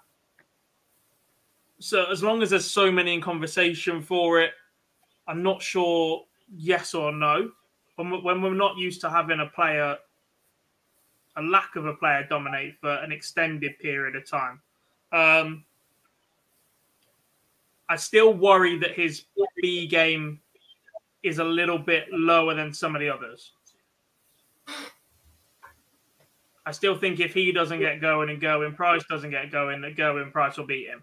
I still think that if Peter Wright rocks up with a dodgy set of darts and keeps tinkering a bit, I still feel like Peter's B game will have enough to beat Michael. Look, whether that's the same after he comes back from his recovery is a completely different matter. But I still feel like that B game isn't quite there to be considered the best in the world. I get that, but I think it's getting better. It's definitely getting better. But when you were talking earlier about that loss to Simon Whitlock, I don't think he was at his best last week at all. Yeah, he picked up a title, and that says something about him, but I don't think he was at his best at all last week. No, I think he is currently the best. I'm not saying I don't agree with the B game, because I do, but I don't think you can win the two majors that he has and not be classed as the best right now when none of the others have won them. Yeah. Also, we were talking about obviously injuries and players that aren't well. Murph makes a very good point that there is going to have to be some lifestyle changes from players going forward. We've seen a lot of scares this year, a lot of health scares all round, Gob, and more people are now talking about this.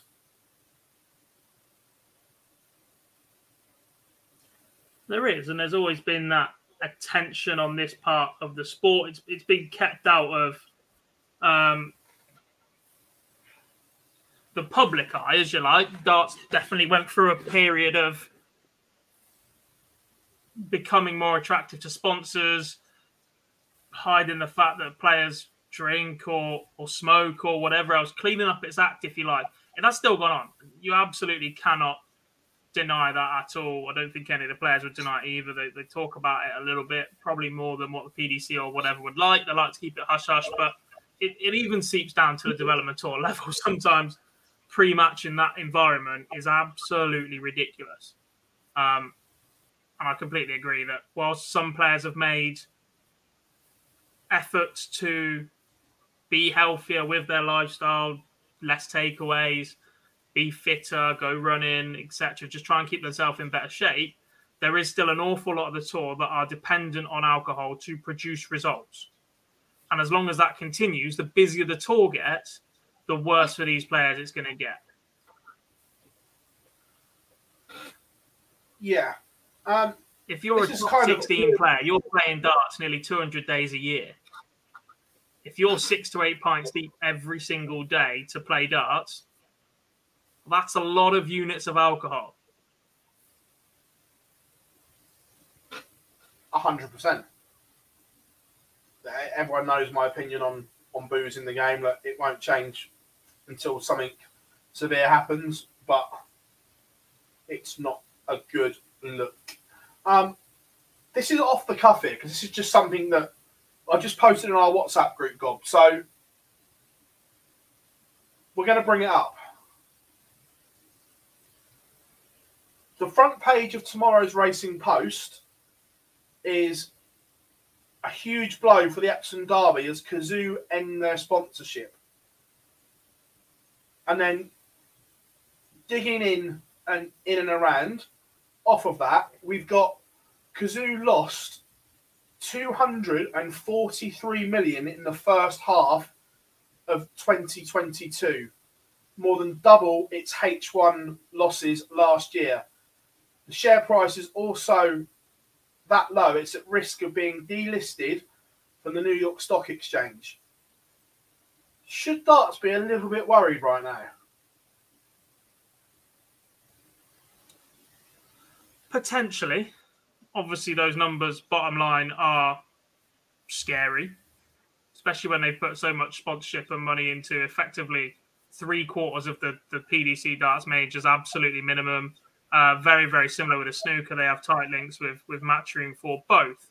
However, the other companies that the guy that set up Kazoo, I believe, have operated this marketing way in the last couple of years anyway. They're heavily subsidized to open, and they can cover these losses as far as I'm aware. But they run at this with advertising so disruptive and so everywhere that you hope to run everybody else out of business. You want to be the number one big name in it. They don't have a cost to be that disruptive, especially when someone like Cinch has gone and done exactly the same. It's almost hunting for a monopoly or an oligopoly, right? You just want to be the top boys left at the end, and these high startup costs blow everybody else out of the water. It's like supermarkets expanding to express stores or locals or whatever else. These costs are inevitable, and they will not immediately turn profits. It's when they're sustained that these become an issue. So back-to-back years of a loss, especially doubling and going further, means they are doubling down on that. And at some point, they will have to either justify to continue to put money into that, or it will have to start turning a profit. But I think they've got at least another year at this level. As far as I know, all the PDC deals are signed 1 year. I'm not sure they're multi-year as yet.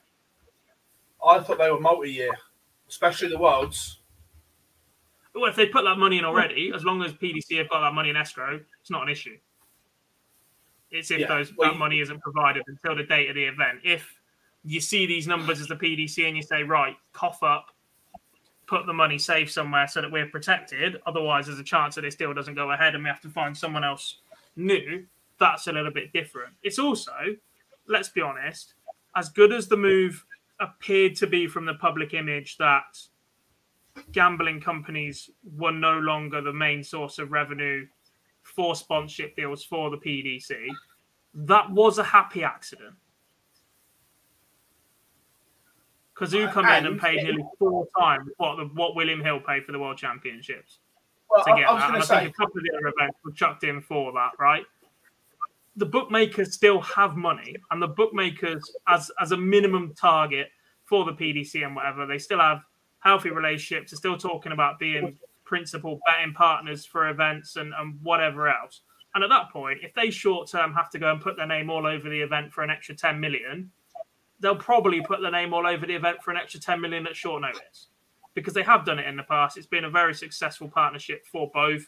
It's one of the sports that you're still allowed to do it to that extent. Things like football, they're sort of hidden a little bit, or alcohol in that regard. So it's still a possibility. Look, I'm not saying that it's perfect, but at the same time, they still exist. Oh, yeah, and people that were jumping all over it were saying, oh, this is great. Do people genuinely, I think that if the bookmakers, well, I won't give the guy's name, but we were speaking to the PR guys quite well connected at William Hill at the Worlds, and we knew then it was going to go to Kazoo, because I messaged you boys, didn't I? That the conversation that was had because William Hill wanted to renew, the conversation was had that Kazoo are offering this. If you match it, you can keep it. So it wasn't a case of they deliberately wanted to go away from their sponsorship. No. It was taking the biggest offer. It wasn't a Somebody case put of a ridiculous bid on there to blow them out of the water. And if it had been matched, it would have stayed where it was. Yeah. Oh, 100%. But yeah, that's just something that came up whilst we were there. We're going to jump back into the chat room. Philip says, you're right, Gob. I can still remember Dimitri's interview about the Dimmy special interview. Oh, wow. I still remember that like it was yesterday. Silly boy. Welcome to the DRA club. Bob, 100% going back to the thing. Michael Smith chats openly about this. During the COVID lockdown, he lost a ridiculous amount of weight and looked great for it. But when you go back to the lifestyle, it is almost impossible to live well, just because of the nature of it, unfortunately. So that was that one. A week in darts, Darryl Pilgrim picked up the Live League title. He will go to Champions week. Very, very good week last week on the Live League. I know he's in the chat room. Jim McEwen setting new records as well. Played some fabulous stuff as well. What else have we missed in a week of darts, Gob?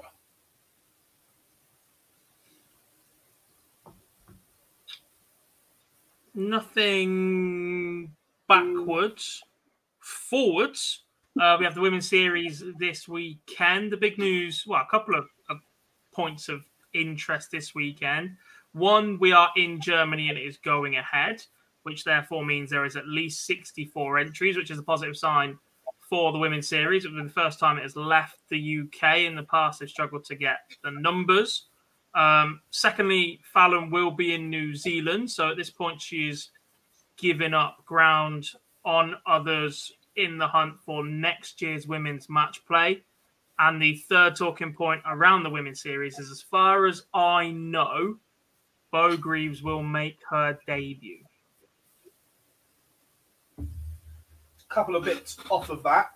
First of all, with the numbers, I'm guessing right now, is it very heavily weighted towards European entries?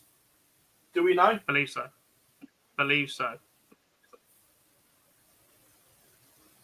Not sure if I can say, because then it tells who I've got the source from, but the number I was quoted at was 70% of that field will be European. That's interesting. I don't think we've never seen it that high. It just needs to translate in opposite directions. Yeah. Oh, completely. Look, for darts in continental, for women's darts in continental Europe, the fact that the entries are that high from the Europeans is fabulous. So that is a really, really good sign. Fantastic that Bo is going to go and give it a go. Yeah, really looking forward to that, because look, harshly, there's probably a lot of pressure on Bo now heading into this event because of how talked up it's been, and the fact she is reigning world champion, and it's taken this many events or this late into the year to be able to go and do that for her.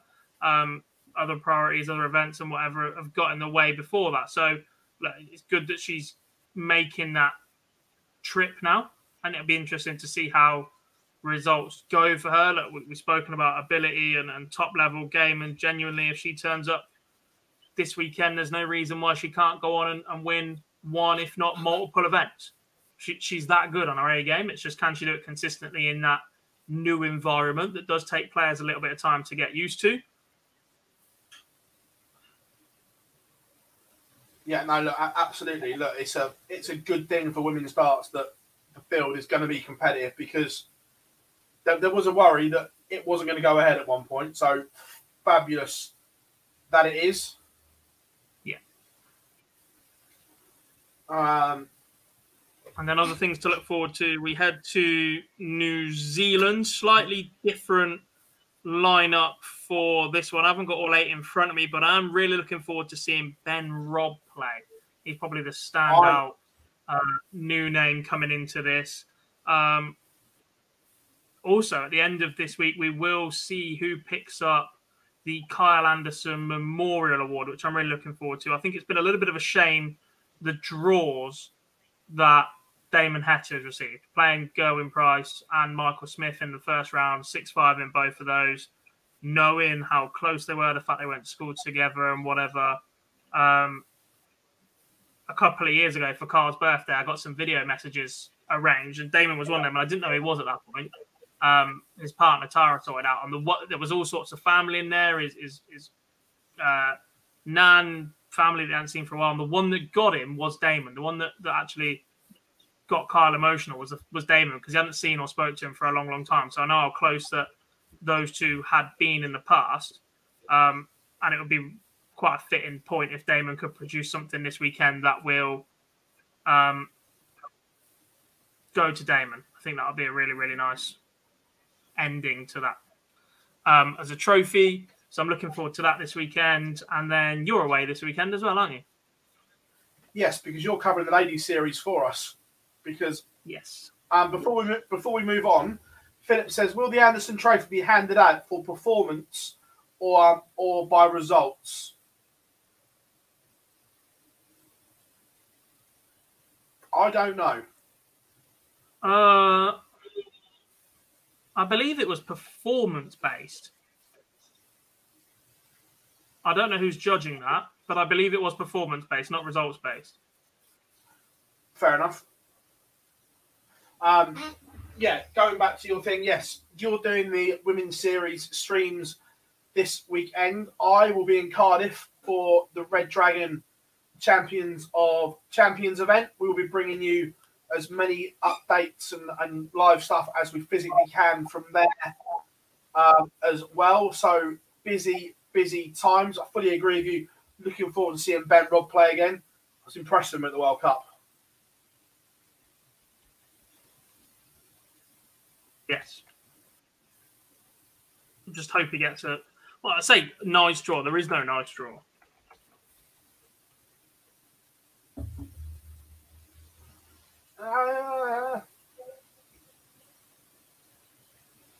Let's be fair. You want there's two that you want to avoid.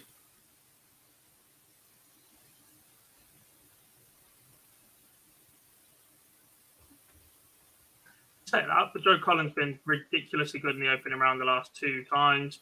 Michael Smith's been solid. Johnny Clayton's back on the up. Wade's gone deep. They are, but there's also a mid-80s average for those players as well. I'm not saying it will happen, but you know there is one in the locker.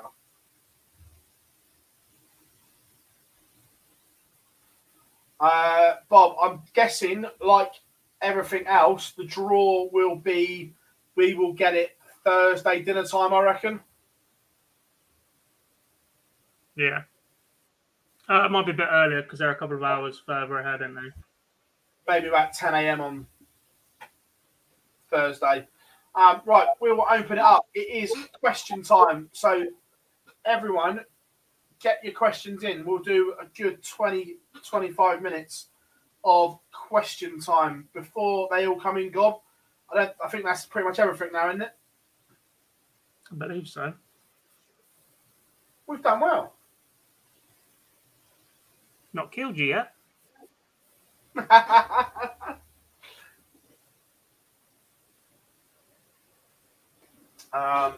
Tournament starts at 8 a.m. UK. Yes, yeah, it does, Bob.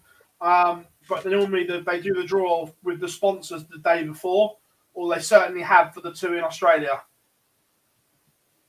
Yeah, I'm not looking forward to that start time. Might have to take use of scheduling function. Scheduling! Yeah. Schedule it.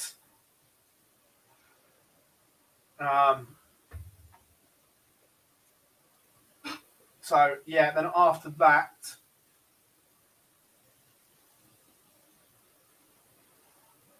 cheers, James. Yeah, look, we always try our best to get everything out there, which is good.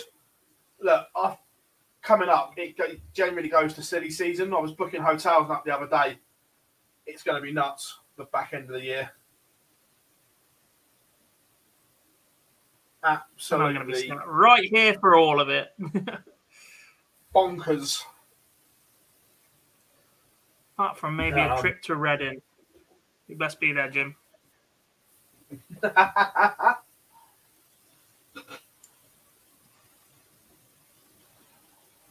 Philip says a German pundit has called last week's World Series event one of the most boring darts tournaments ever. Do you agree? I didn't think it was that bad, if I was being honest.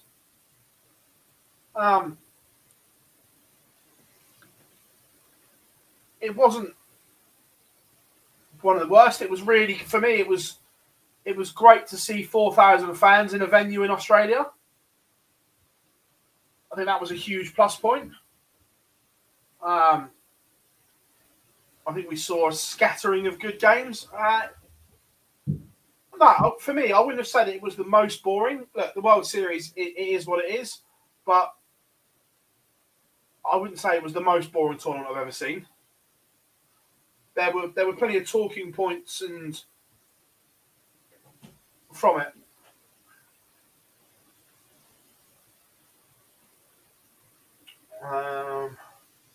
World Series, how highly do you rate it? I'll let you go first, Gob. I don't. Look, it does produce some good moments. Kyle Anderson winning that. Obviously, I'm a little bit biased for that. Damon Heta as well. The final in Dubai a few years ago was absolutely ridiculous. But it needs to serve a higher purpose now. The grow the game excuse, I just do not believe.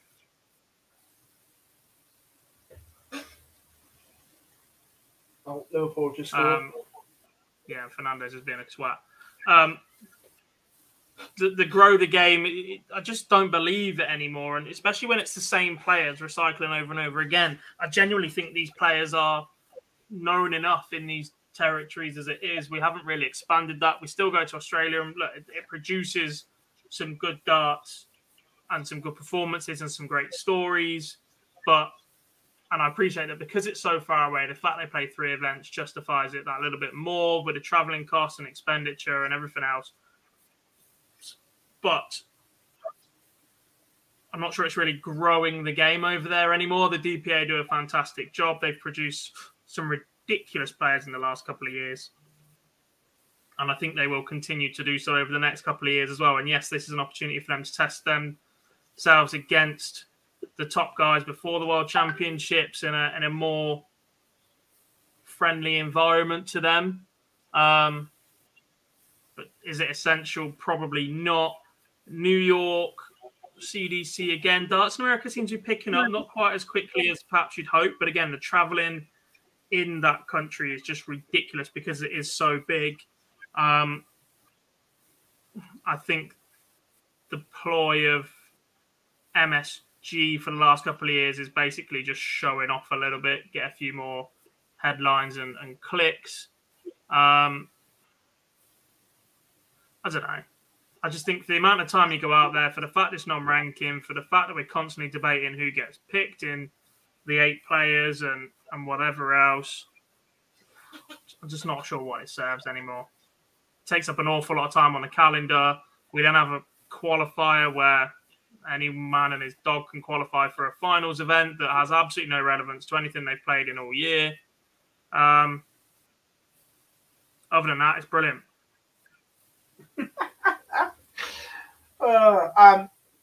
No, Tommy, it's near the bottom of the scale of tournaments. But I like the World Series, but I think it does need a spruce up somehow. I think the best thing about the World Series so far this year has been Dan Dawson on commentary. I think he's been absolutely outstanding. I tweeted about it over the weekend. It's definitely time for him to get a slot on either Sky or ITV. We saw it with the World Cup earlier in the year, and he got that chance to work in that Sky team a little bit. And perhaps the biggest compliment you can pay a commentator or a pundit or what have you is not what they do when they've got the mic in their hand or pause. It's the games where Dan wasn't on commentary this weekend that it was noticed even more. I fully agree that I think both punditry teams need a shape up. I think Webby and Mardle are superb. I think Mace is brilliant. But the others, for me, are up for discussion right now. I think some people have been in the game a long time. They got a little bit comfortable, perhaps a little bit lazy in their prep. Sometimes you can hear when they're not quite as ready for the expanding players. The game's got a lot bigger, a lot deeper now. You cannot just get by with your knowledge of the top 16 players from the last Sky event. Just not enough anymore. When you've got people out there like Chris Murphy, like Paul Nicholson, like Dan Dawson, who are anoraks of the game. They absolutely love it. When they're not working, they're focusing on darts. Yeah, and someone said about Part. That's my issue with JP. What they do as well. That's part of my issue with JP. That John Part, yes, he's got a great voice, but some of the lesser-known players, when he commentates on them, makes himself a little bit stupid at times. Yeah. But yeah, there's that one. Any Red Dragon Championship streams? I don't think so, but I will try and find out. Would you bring back the Asian World Series tour? I think the problem with the Asian thing is it didn't go well down particularly well broadcaster-wise, and the broadcasters pay the money. Yeah. The culture difference between what we see at Ali Pali or in Europe to Asia is really, really different. The way that they sit and they clap, they appreciate it. There's not really the singing, the chanting or anything like that. And that makes a big difference to the way that TV companies present their coverage. Yeah. I'm not sure the annual awards did as a thing anymore. Look, they might bring it back now that COVID's done, but I'm not sure. Philip, you can't grow the game in regions over 3 weeks. It needs to be worked on over a whole year. Yeah, again, for me, that's where the sub-tours need to be made more of, and more opportunities for the people that are playing on the affiliated tours to get into other things, potentially like the Grand Slam, that you give each tour one spot in the Grand Slam or something like that. Yeah. We much better than 8 more qualifiers again. I also think that the criteria for Slam comes out way too late. Oh, yeah. 100%. Jim says, do any of you think that the Challenge Tour should be similar to the Pro Tour with 128 and use Q School to get on to that? Yeah, 100%, Jim. I've said it for a while that the Q School should be the route to the Challenge Tour, and then you have promotion and relegation between the Challenge Tour and the Pro Tour. I'm a massive fan of that system.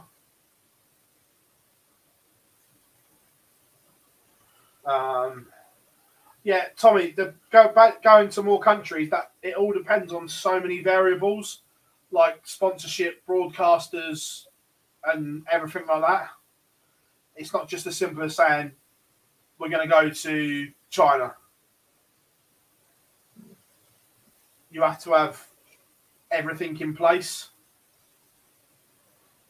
Look, with the close tie-ups that Matchroom have obviously got out there, I think it's inevitable we will go back to the Middle East at some point.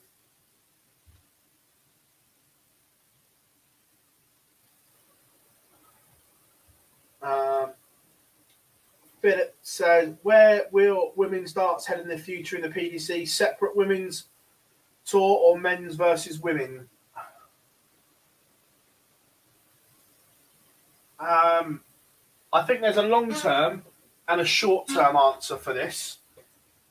I think long-term, I genuinely believe it as a sport where men and women can compete against each other.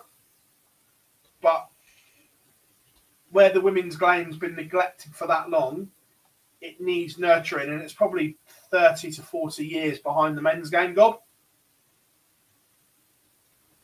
In terms of the progression and development that we've seen from the sport, yeah, but at the same time, the development we've seen in the sport under the PDC has been quite rapid towards the back end. Yeah. So I'm not sure it's going to take that long to get up to that level if that's the ultimate aim.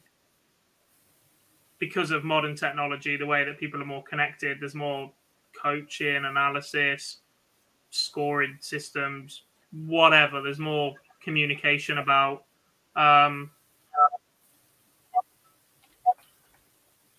events and whatever too. So also as well, I think it helps that like the JDC is mixed, the Dev Tour's mixed. So from those ages, they're used to playing against each other. But in the short term, I think the ladies series, women's series will continue to grow. There will be other opportunities, and I still think that this time next year there will be a Women's World Championship at Ali Pali running alongside the men's. My only concern with that is the minute you move to a Women's World Championship in the PDC, the other one has to become a Men's World Championship.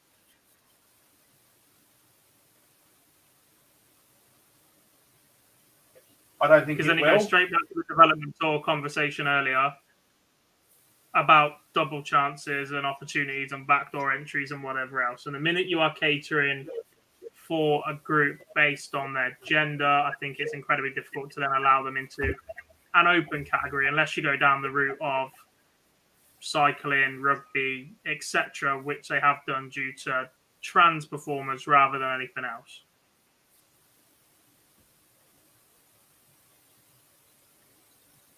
I think it'll be an open category and a women's category. I think that's how they'll categorise it. At that point, I think if you qualify for one, you shouldn't be allowed to qualify for the other. Got no issue with you attempting to play in one. If you're a female and want to play in the open, fine.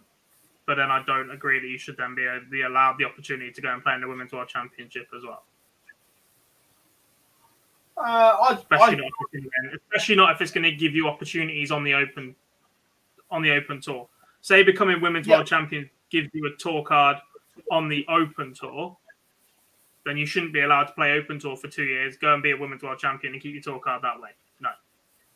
Yeah, no, I agree with that point. I think they should be allowed to play both. But like with the Dev Tour, that the women's is separate, that it doesn't give you any extra advantages. That money wouldn't go on your order of merit if you had a tour card or anything like that. Yeah. I've got no problem with them playing both, but it can't go on the main tour and things like that, order of merit. Well, Dubai World Series is a success. It was, but I believe I believe the promoter or the local promoter that was doing it went bust.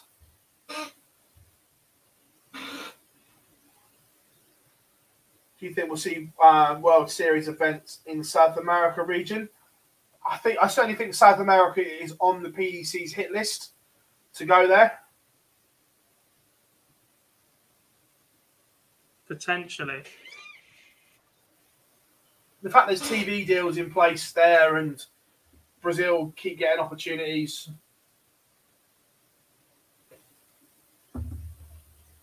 I think they so. do, but they don't have the depth to then put on a World Series event. They don't have 8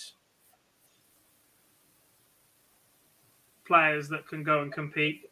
They barely have 2 players that can compete.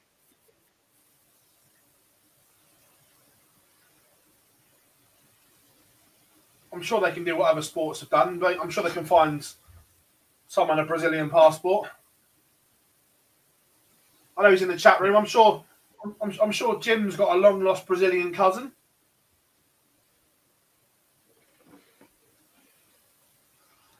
Don't want to know what goes on below his belt.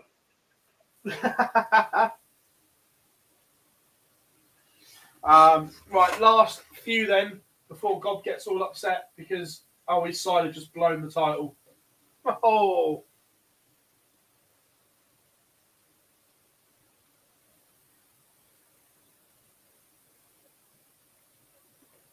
How you feeling right now, Gob? Brilliant.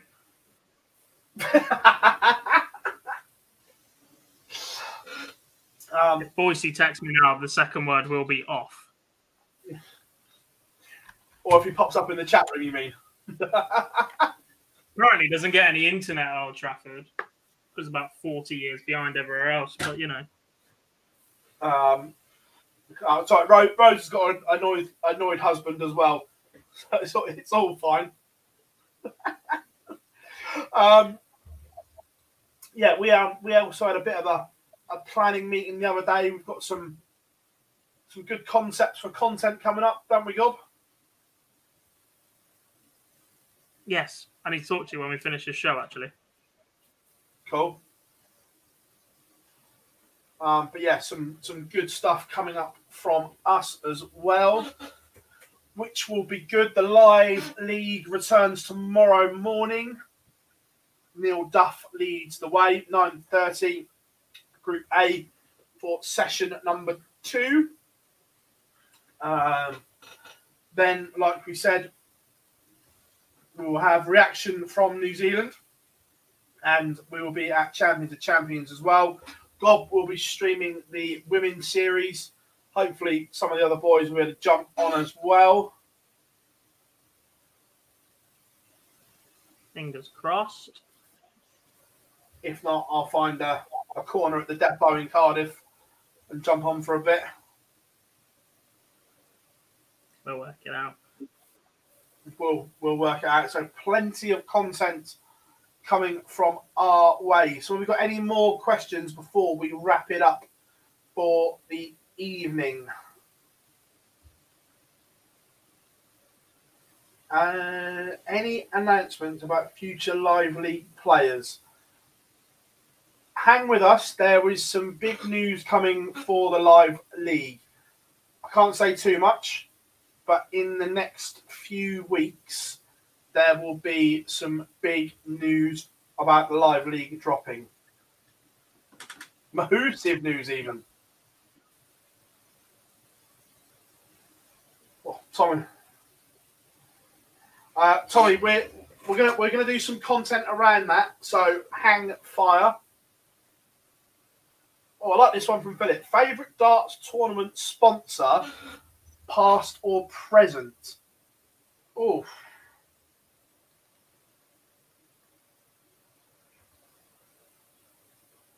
So I've got 2 current favourites because we've got great working relationships with them both. Boyles and Betfred. Arslick. You know the drill. Favourite of all time, though. Oh. Yeah, Jim. The Embassy was synonymous with Lakeside. It was called the Embassy, wasn't it?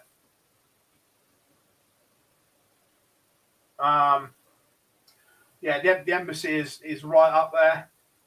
I think Skoda did the very first WDC event back when the split was going on. Golden Wonder. What was White and Mackay did the Premier League? That was always a good one. McCoy's got to be up there because I love crisps. There were some good ones. Cash converters, yes. I'm a little bit biased in the fact that I think the Ali Pali stage looked better in red than anything else. So with that, I'm going to say Ladbrokes. I hated red. No, red. And yes, Philip's done it there. Burger King in New Zealand. No. The one that in terms of marketing, you will struggle to find a better group than the Champions League of Dart sponsors.